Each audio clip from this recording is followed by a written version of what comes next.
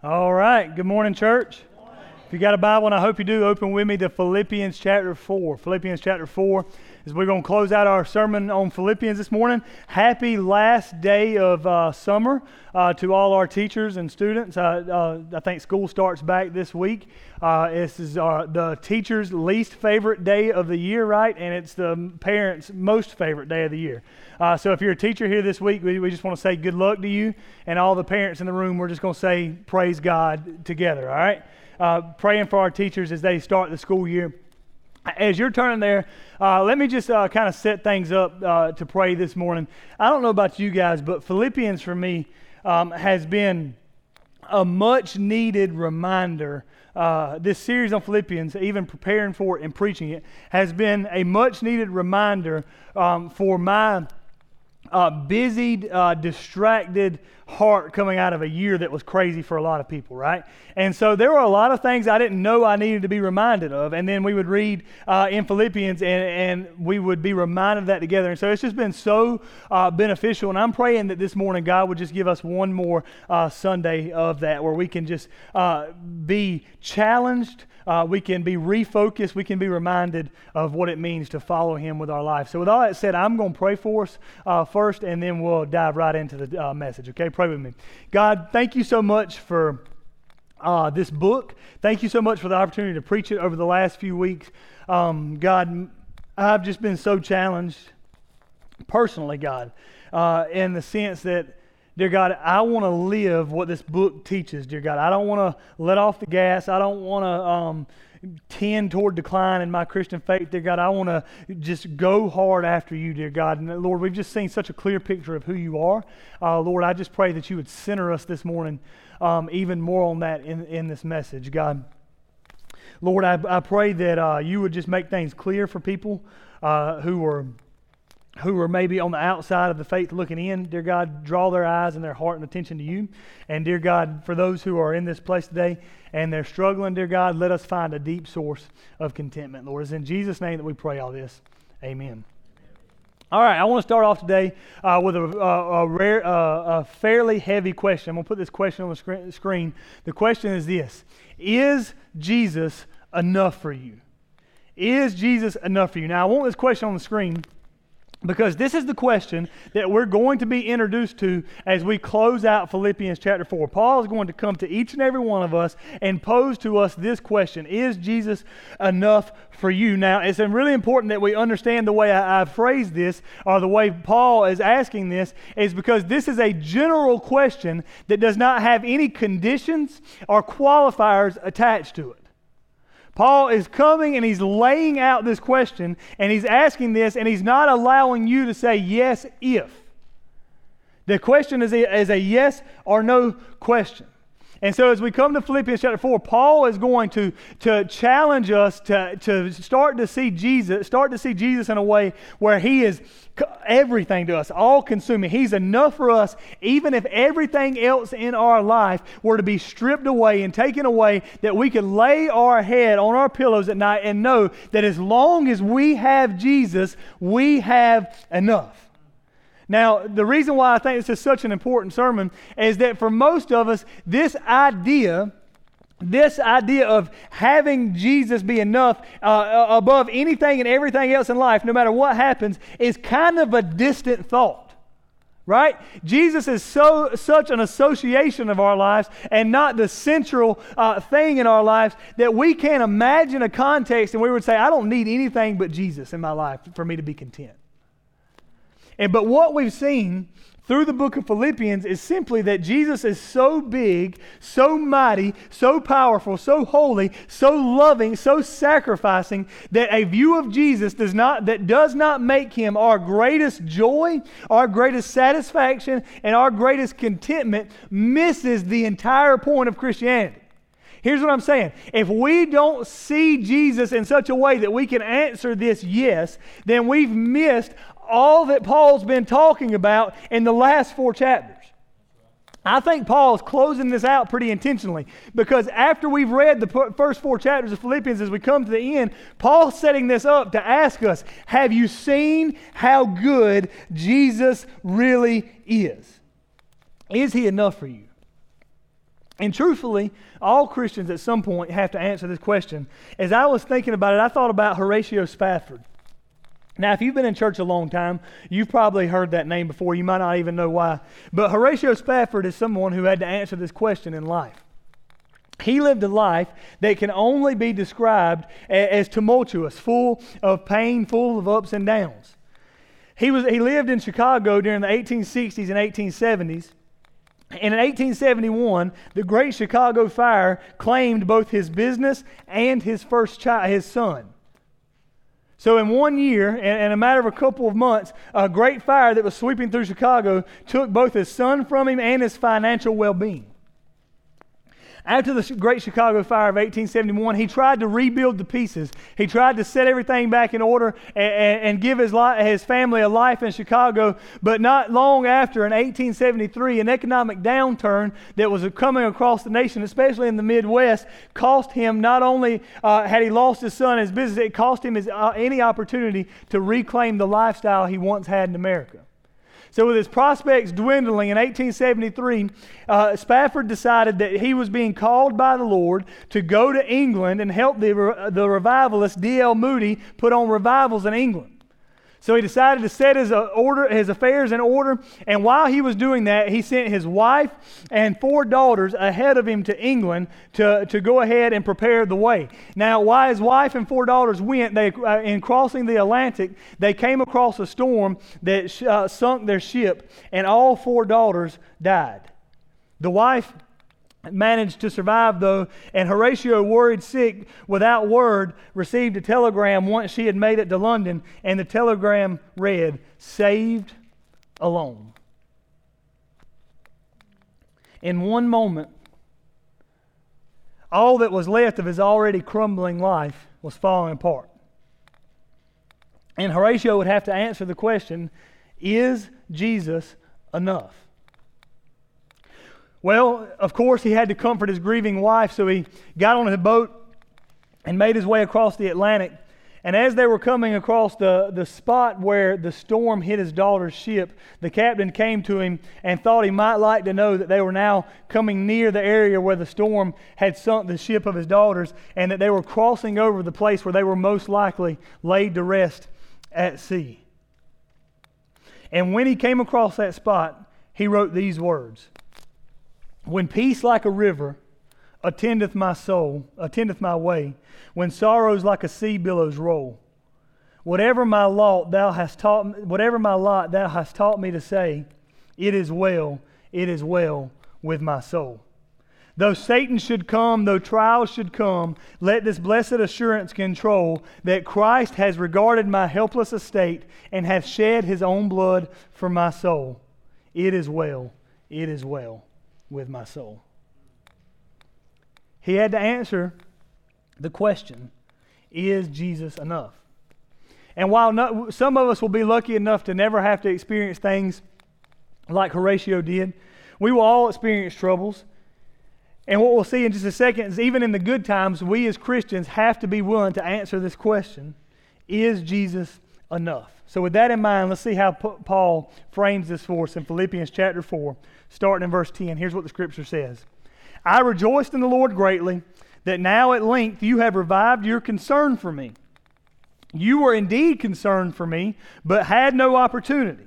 Verse 11, "Not that I am speaking of being in need." Let me pause there because I think that's kind of a confusing sentence to start out with. What's Paul saying? Paul's saying, I thank you for you reviving your concern. Now, we got to remember, where is Paul writing this from? We've talked about this a good bit.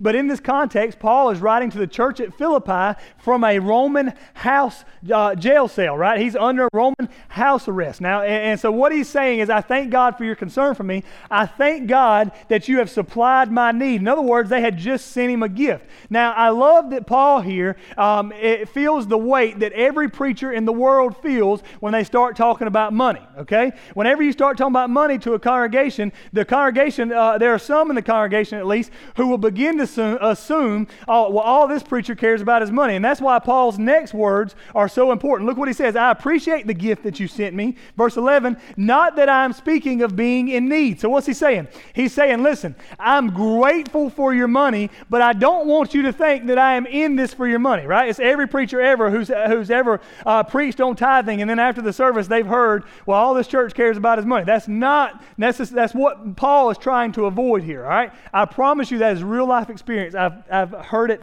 the conversation many times. Praise God, not at this church, but this is what Paul's addressing. He doesn't want the people at Philippi to think he's in it for the money. So he says, not that I'm speaking of being in need. Finish verse 11.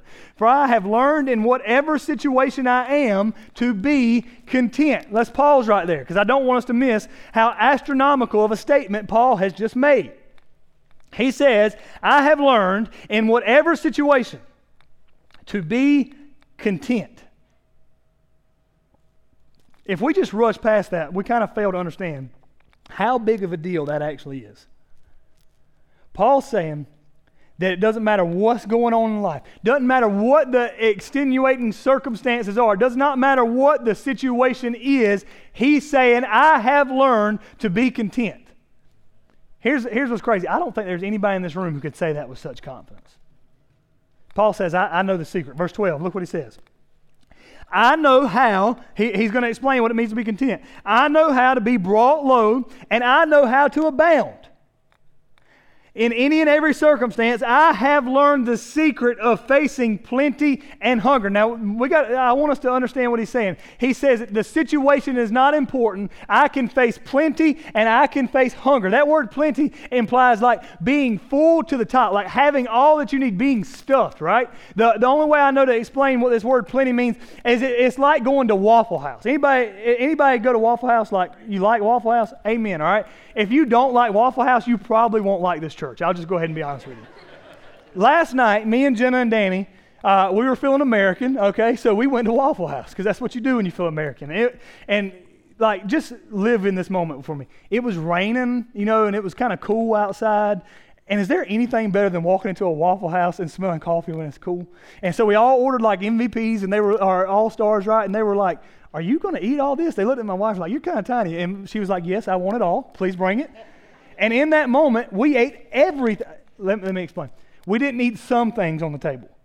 We ate everything on the table. And I ate so much food so fast that as we were getting finished, Jenna was still talking to me about something. And God help, I'm a horrible husband. I was going into like the food coma, right? So as she was talking, I was literally going like, I had plenty. I was filled to the top. That's what Paul's saying. I know how to be content when I've got it all. He says, I know how to be content in hunger. Now, this is something we don't really have an explanation for most of us. But Paul's saying, even when there are times when I go to bed hungry, when my stomach is growling because I don't have what I need, he says, I know how to be content. Now, here's the deal. We all know what it's like to have plenty, right? Not many of us know this. But he's saying, even then, Jesus can bring contentment. Look at the rest of verse 12. I know how to be brought low and how to abound. In any and every circumstance, I have learned the secret of facing plenty and hunger, abundance and need. I can do all things through him who strengthens me. What's the secret? He says, I can do all things through him who strengthens me. Now, let's pause real quick here for a second, because we have just come to the most misapplied and out of context verse used among Christians in our day and age. I can do all things through Christ who strengthens me. For most of us, we somehow tie this to our individual ability. We think what Paul is talking about is our individual ability to do things. I want you to see that is not the case. Paul is tying this not to individual ability, but to his context, but to his circumstances, and learning how to be content. I don't know what happened, but I got my own ideas. I think somewhere around 2008, Tebow walked out, right, and put eye black on and wrote Philippians 4:13 in the eye black and then beat the tar out of Georgia, okay, right? I remember that. I still hate Tebow, okay? Everybody's like, he's such a good Christian. He played for Florida. Some things are priorities, okay? But all of a sudden, after he put that eye black on, Philippians 4:13, we started thinking that this has got something to do with like our individual ability. And now listen, I don't think Tebow thinks this has to do with like how well he can throw a football, okay? I think he's just a good Christian. He was trying to be a good witness. But somehow we started tying this verse to athletic ability. Now let me just ruin something for you. I don't know if you can tell by looking at me, but I don't have a whole lot of athletic prowess to my name, okay? Like, the reason Jenna fell in love with me is because not because I'm a killer athlete, okay? Such that, listen, you can put me in front of a plate and put a guy on a mound, and if that guy throws faster than 67 miles per hour, right, guess what he's going to do? Strike me out. Doesn't matter how much Jesus I got, okay? This verse is not about that. This verse is tied to something else. It's not tied to individual ability. What we're going to see is it's tied to who we are. We'll talk more about it in just a second. Verse 14. Yet it was kind of you to share my trouble, and you Philippians yourselves know that in the beginning of the gospel, when I left Macedonia, no church entered into partnership with me in giving and receiving except you. Even in Thessalonica, you sent me help for my needs once and again. Not that I seek the gift, but I seek the fruit that increases to your credit. I have received full payment and more. I am well supplied, having received from Epaphroditus the gifts you sent. A fragrant offering, a sacrifice acceptable and pleasing to God. Look at verse 19. Verse 19 is really important because it's going to tie back to contentment. And my God will supply every need of yours according to his riches in glory in Christ Jesus. There's a confidence here for Paul, talking about the Philippians or talking about himself, that he's confident, and we've seen this over and over again, that God is going to take care of his people. Verse 20. To our God and Father be glory forever and ever. Amen. So what do we need to see here this morning?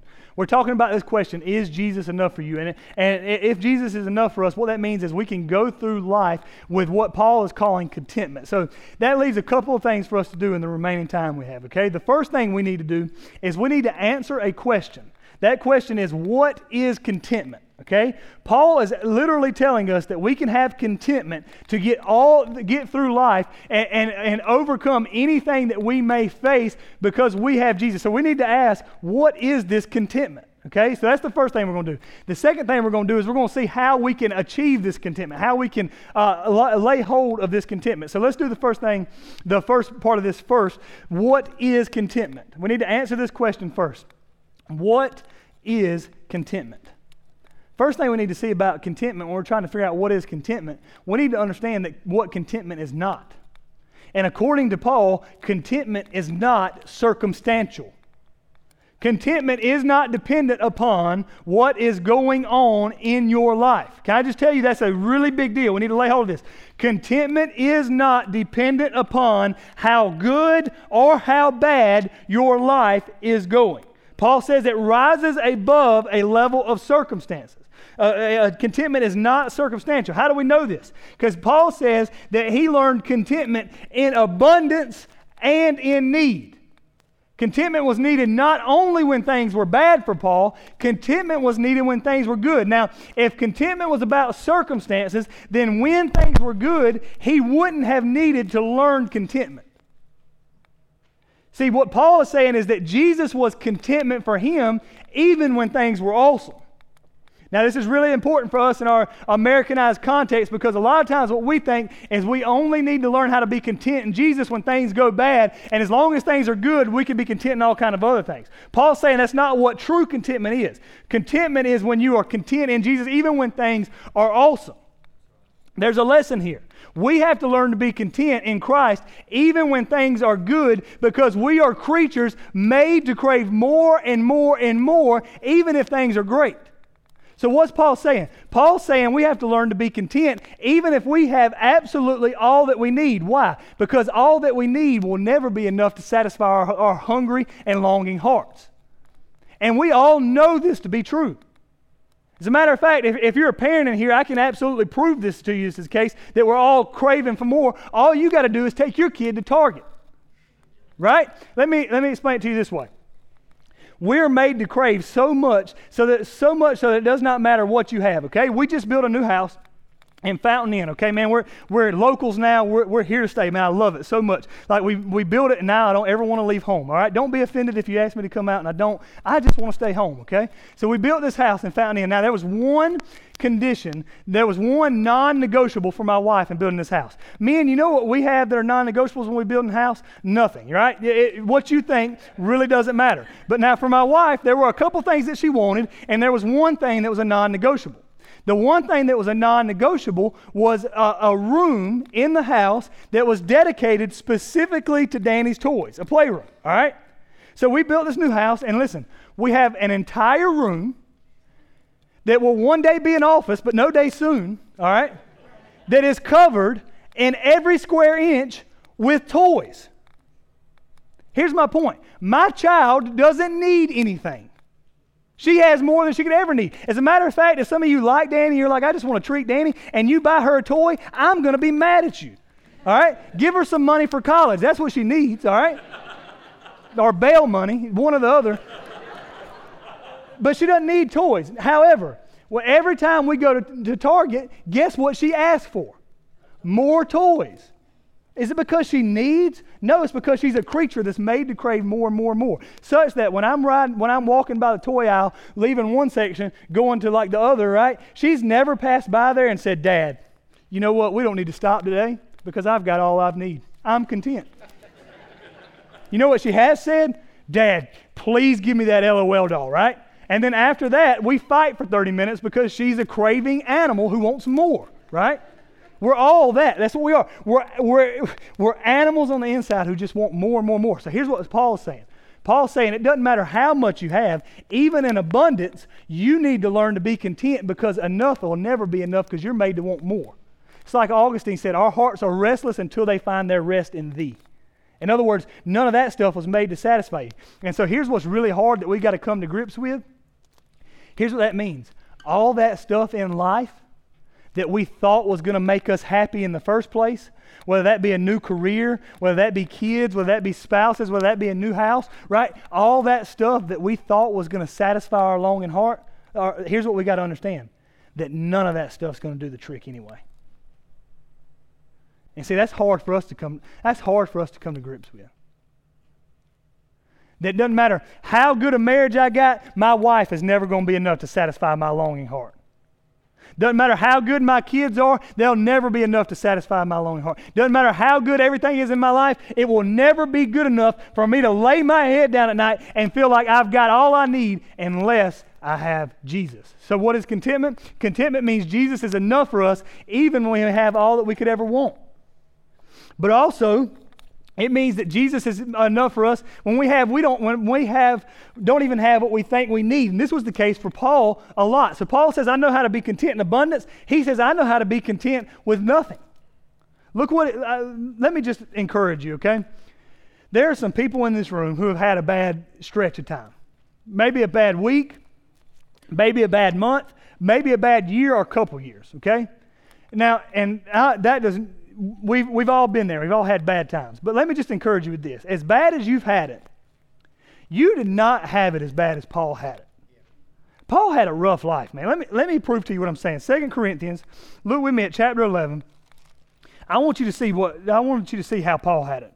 Starting in verse 23, here's what the Bible says. Are they servants of Christ? I am a better one. What a statement.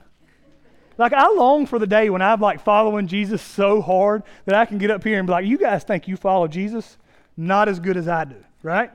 But that's what Paul's saying. Like, that'll never happen for me. It happened for Paul. Look what he says. How does he know he's a better follower of Jesus? I am talking like a madman. He's saying, this isn't right for me to say, by the way. He's not saying like, hey, this is what I should. He's saying, I'm talking like a madman. He's agreeing that this is crazy. But he says, I'm a far better one because I have far greater labors. In other words, I work harder for Jesus than you do. With far more imprisonments, I've been arrested for Jesus more than you have. With countless beatings, I have been beaten for Jesus more than you have. And often near death. All right, that sounds pretty bad. But unless we think like, oh, he's just kind of exaggerating, he goes on for us. 5 times I received at the hands of the Jews 40 lashes minus 1. Now, let me just give you a little historical context. Historically speaking, 39 lashes was a punishment that you may or may not live from. Like, they didn't necessarily expect you to die, but if you got 39 lashes and you died, they were kind of like, well, I guess we beat him too hard, he's dead, right? It was not one of those things where they were like, oh, shoot, we didn't mean to kill him, right? So he says 5 times I got beaten 39 lashes by the Jews. 5 times I've received at the hands of the Jews 40 lashes minus 1. 3 times I've been beaten with rods, because he feels a need to distinguish those two for some reason, all right? Once I was stoned. Now, I love how the once I was stoned is just a throwaway for him, right? How bad's your life? Well, one time I was stoned with rocks, right? Right? Anybody remember this story when he was stoned? What was he doing? He was preaching in a town, right? And they dragged him to the edge of the town and threw rocks at his head until they thought he was dead, right? Sometime later, he wakes up, didn't die, and goes back into the town and starts preaching again. That's a pretty rough life. I'm just going to tell you, next week y'all drag me out in that field, throw some rocks at me, I'm going to a different church. Right? I'm like, God's given me the sign, it's time to move on, right? He says, no, hey, this is just a throwaway for him. That's how his life is going. 3 times I was shipwrecked. So not once, not twice, but 3. If I get on a plane with you and the plane goes down one time, maybe a freak accident, all right? If I get on a plane with you the second time and it goes down again, you got to find a new travel companion, okay? Imagine the guy that got on the ship with him for the 3rd time. 3 times I was shipwrecked. A night and a day I was adrift at sea, on frequent journeys, in danger from rivers, in danger from robbers, danger from my own people, danger from the Gentiles, danger in the city, danger in the wilderness, danger at sea, danger from false brothers. We get it, Paul. There was a whole lot of danger going on. Here's what I want you to see. There was a lot of times in Paul's life that were just bad. Like, by no measure of any standard that we have would we be like, well, his life's awesome. No, he had it bad. And here's what Paul's showing us, that contentment means Jesus is enough even when we don't have what we think we need, even when life doesn't go at all like we planned it. Paul's saying you can be content because Jesus is enough even when life doesn't go like you planned it. So what is contentment? Contentment is when Jesus is enough for us no matter the circumstances around us. And I love the word he uses here for I've learned to be content. That word is used of countries in the Greek language that have no need of importing other things for survival. So what's he saying? When a country said I am content, it meant that I don't need help from any of you. I'm good. So what's Paul saying? He's saying in Jesus, I am content such that it does not matter if anything else comes into my life, I've got all I need. Man, that's a big statement. Can I just be honest with you? That statement feels kind of distant. It doesn't matter what goes on, I'm good. So let's try to understand this. Where does contentment come from then? He says, I find contentment when Christ is the source of my strength. Look with me at verse 13 again. The secret of contentment is found in relationship to Jesus. Verse 13 says, I can do all things through him who strengthens me. Let's talk about this for just a second. He's saying my secret to contentment is found in my relationship to Jesus Christ. I can do all things. Now, I think a lot of the reason we have problems understanding what this verse means is that when we start to think about the word do, we think about it in terms of like an action verb, right? So a lot of the reason why we start thinking about this word is like this verse is like pertaining to individual abilities. As we think of when I can do all things, we think that means that Jesus Christ is empowering us to actively do things in the world, and that involves our individual ability. Well, that kind of misses what Paul is saying when he uses the word do. And this is something that I'm not trying to sound smart when I say this. You can pick up any commentary and read this. But that word do in the original language, it doesn't mean do like an action verb. That word do, I can do all things, actually means I can be made strong. It's not so much an action as it is a state of being. He's saying I can be made a certain way because of Jesus Christ. It doesn't have anything to do with your ability to do things. It has everything to do with who you are. I can be made strong to do what? All things. Now this is where, if I can be honest, this verse troubles me a little bit. Because Paul says, I can do all things. Now, we all know this. We know what all means. All means all. All means everything, right? All doesn't have options for limitations here, right? And this is why this verse troubles me so much. Paul says, I can be content. I can be made strong in Jesus to encounter all things in life. Doesn't matter what the situation is. Doesn't matter how good things are. Doesn't matter how bad things are. I can do it. All things. Now this verse troubles me because there is no exceptions here. Because this almost, to me, if I can just be vulnerable with you and not just give you Christian speak for a minute, this verse to me would be a lot easier to understand if it had an asterisk beside it. I can do all things, asterisk, except bear the loss of a spouse or child. Then I'd be like, you know what? That's probably pretty accurate, Paul.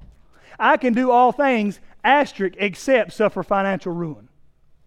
I can do all things, asterisk, except have my career torpedoed, right? If I read that, I'd be a little bit more okay with this verse, because then it would read like this. I can do most things through Jesus Christ, but some stuff's so hard that Jesus can't even get you through it, right? And if we're honest, that seems a little bit closer to home.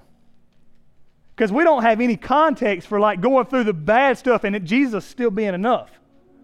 But here's what Paul's saying. That even if the worst thing imaginable happens, there is no asterisk, Jesus is still enough for us. Does not matter the circumstances, whether they are the best circumstances in all the world, so that you can be rich, sitting in a 5-star restaurant, drinking the finest drink, eating the finest dinner, and you can still look at it and say, Jesus is better than any of this. Or you can be homeless under the side of the bridge, and you can still look around and say, Jesus is all I need. He says, I can do all things. How? Through Him who strengthens me. Now, this is where it gets really important. This connection here is vital to understand this verse. I can do all things through Him who strengthens me. If you leave Jesus out of this verse, the first part of this verse doesn't matter. The way we are made strong, the way we are made fortified, the way we can stand against anything that comes against us and say Jesus is enough is found in our relationship to Jesus Christ. I want you to notice that Jesus is the central part of the Christian life here. This connection to Jesus, this relationship with Jesus is what makes us the kind of person who's content in all the circumstances, that makes us the kind of person that looks at Jesus and says, Jesus, you are better than all this. This is why this feels distant to us sometimes, because what Paul is describing here is a relationship with Jesus, not an association with Jesus. Because what he's saying is, I can do all things through Him who strengthens me, as I can do all things through Christ, who is my Lord, who is my Savior, who is the most important thing in my life, such that all I got to have in life is Him. This is why, listen to me for just a second, the Christian life's main aim is simply about having, knowing, pursuing, obeying, and loving Jesus. That the main thing in your life should be Jesus Christ. And that all of this other stuff is good stuff. Family's good, kids are good, marriage is good, job is good, but all of that stuff is not the main thing. The main thing is Jesus Christ. And what happens when that's the main thing? Is that you become fortified, made strong, so it does not matter what happens in your life, you can answer this question. Is Jesus enough? Yes, He's all I need. So here's what I want us to do. I want to close a little bit differently than we have in the past. I want us to consider this question personally for just a second. Is Jesus enough for me? And can I just be honest with you? I've wrestled with this question all 3 times I've preached it, because I don't feel like I have a good hold on this. But if you're like me and you feel like you don't have a good hold, is Jesus enough? Like, can I lose everything in Jesus? Can I have everything in Jesus be enough? There's 2 things we need to kind of wrap our head around. Number 1, we may need to consider that Jesus is not enough for me because I don't have a connection to Jesus. In other words, Jesus isn't I don't have a relationship with Him. He ain't my Lord and Savior, so of course He's not enough for me. For those of us who are believers, maybe you don't have a believer, maybe you're not a believer, you need to figure that out this morning. You need to pray and ask God to save you. But for those of us who are believers, maybe that still feels distant and we don't know why. And here's what I want you to, I don't want us to miss one key word in this passage. He says, I have learnt the secret to being content. Now, here's what we don't need to miss. Contentment is a learned process. In Jesus Christ, contentment is not something we know. Here's what he's saying, that you have to go through the highest peaks and understand that even everything in this world is not going to satisfy you, and you have to go through the lowest moments to realize Jesus is all you need. So maybe you're here this morning, you're a believer, and it feels distant. Here's what I want to challenge you with. Believe this in your heart, and then when it comes time to learn this into your life, then we can start to answer this question, Jesus, you are enough. And now here's where that's kind of scary for me, is that most of the time you learn this in the valley, not on the mountaintop. And part of the Christian life is being willing to walk. I don't even like preaching this stuff, because that means I'm telling you, like, I don't want to have to deal with this, okay? But as you go through the valley, that's when you learn to say, Jesus is enough. So let's consider that for just a moment. And then here's what I want us to do. I want us to answer this question corporately. And the best way to do that corporately is to celebrate the Lord's Supper. As we say, is Jesus enough for you? We can consider what Jesus Christ has done. We consider what Jesus Christ has done in leaving heaven and coming to earth and dying on a cross and being resurrected on the third day and then going to make a place for us. We can consider that this morning. And as we consider that, we can take the Lord's Supper and take His body and take His blood and say, Jesus, you are enough. So with that said, I want every head bowed and every eye closed for just a second. If you got one of those little cups when we were walking in, I want you to go ahead and take that cup. If you didn't get one of those cups, you can raise your hand now. We got a couple people on host team who can bring you one. Just pop that hand up if you didn't get one.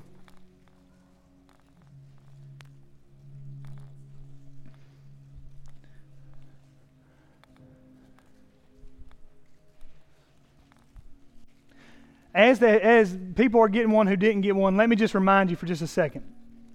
The Lord's Supper is for people who are born-again believers. And the reason why I want to be specific with that is that the Lord's Supper is for people who have answered this question, is Jesus enough, and answered yes. And if you're not a believer, you can't answer that question yes. So this is one of those things where, like, if you're not sure, like, it's okay to sit this one out. Nobody's going to look at you and judge you like you got 3 eyes or like 4 heads or whatever. But you can sit this one out. But for believers, we've answered this question. Is Jesus enough? And we want to celebrate that today. So what we're going to do is we're going to remember what He said on the night that He died. And in 1 Corinthians, it said this way. And when He had given thanks, He broke it. And He said, this is my body, which is for you. Do this in remembrance of me. And so we take the bread this morning, and we hold it up and we say, Jesus, your body that was broken for my sin, it is enough. Take and eat.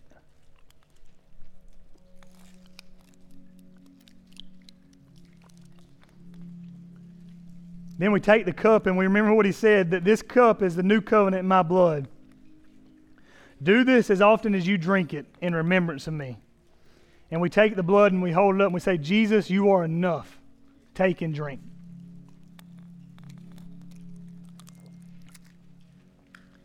And we worship the King, the God who is more than enough for us. Will you pray with me? God, thank you so much for this day.